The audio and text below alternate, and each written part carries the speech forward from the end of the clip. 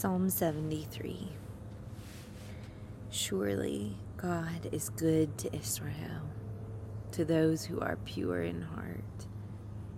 But as for me, my feet came close to stumbling. My steps had almost slipped. For I was envious of the arrogant, as I saw the prosperity of the wicked. For there are no pains in their death, and their body is fat. They are not in trouble as other men, nor are they plagued like mankind. Therefore pride is their necklace. The garment of violence covers them. Their eye bulges from fatness. The imaginations of their heart run riot. They mock and wickedly speak of oppression. They speak from on high.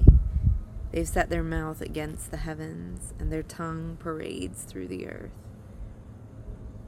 Therefore, his people return to this place, and waters of abundance are drunk by them. They say, "How does God know? And is there knowledge with the Most High?" Behold, these are the wicked, and always at ease.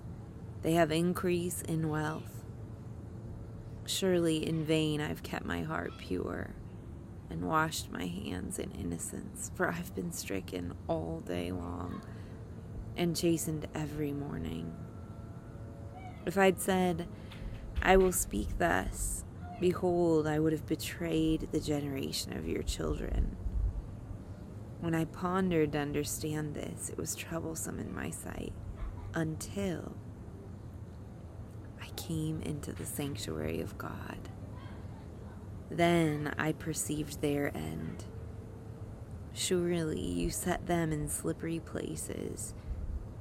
You cast them down to destruction. How they're destroyed in a moment. They're utterly swept away by sudden terrors. Like a dream when one awakes, O Lord, when aroused, you will despise their form. When my heart was embittered and I was pierced within, then I was senseless and ignorant. I was like a beast before you. Nevertheless, I am continually with you. You have taken hold of my right hand. With your counsel you will guide me, and afterward receive me to glory. Whom have I in heaven but you? And besides you I desire nothing on earth.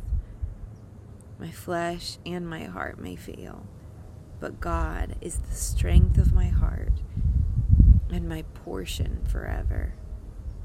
For behold, those who are far from you will perish. You've destroyed all those who are unfaithful to you. But as for me, the nearness of God is my good. I have made the Lord God my refuge, that I may tell of all your works.